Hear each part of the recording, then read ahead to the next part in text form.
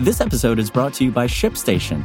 You know, some things take a lot of work, like sending little robots to far-off distant planets. And just as that's challenging, so too is running a successful e-commerce business, especially when there's so much to do.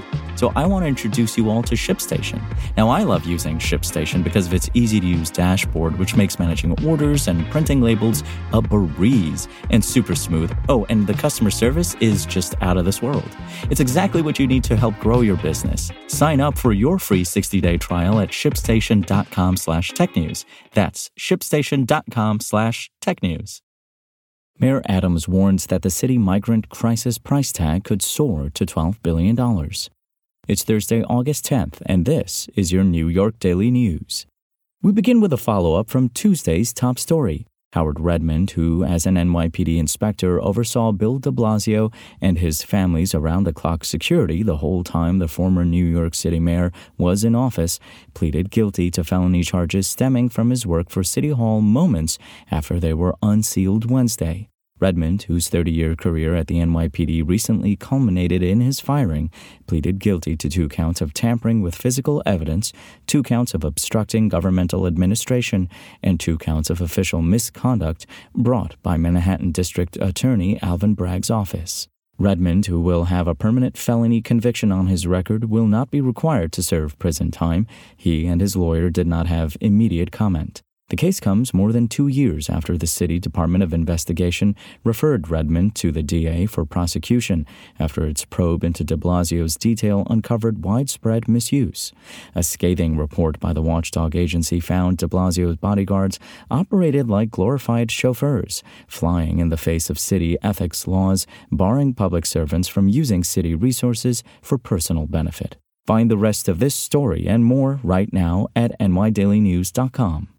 New York City is on track to spend as much as $12 billion on managing the local migrant crisis by mid-2025, a staggering price tag that Mayor Adams warned Wednesday will necessitate more across-the-board cuts to city services. The new City Hall cost estimate, which was first reported by the Daily News ahead of its Wednesday morning release, eclipses the $4.3 billion Adams' administration previously projected it would spend by July 2024 on housing, feeding, and providing services for the tens of thousands of migrants who have arrived since last year.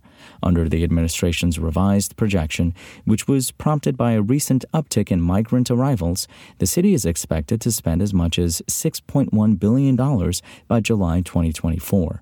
Costs are then set to surge further, reaching the $12 billion mark by July 2025, according to the projection. "We are past our breaking point," Adams said in a speech at City Hall, adding that it breaks this city's heart that dozens of migrants resorted a few weeks ago to sleeping on a midtown Manhattan sidewalk after being told there was no more room in the city's overcrowded shelter system. On average, Adams said the city is already spending $9.8 million per day on accommodating migrants.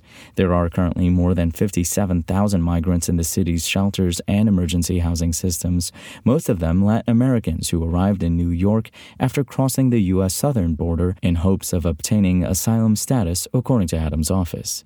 Due to the ballooning price tag, Adams said his administration is in the process of scaling back services being offered to migrants in the city's care. Perks like free meals, laundry, and hygiene products are likely to be on the chopping block, Adams said. The mayor said the only way the city can avoid further budgetary pain is if President Biden's administration provides Adams' administration with more financial and logistical aid. "The White House can help us now," Adams said. Adams said Governor Kathy Hochul's administration should do more to help, too, including allowing the city to use more state-owned facilities to house migrants. It didn't take long for the governor's response.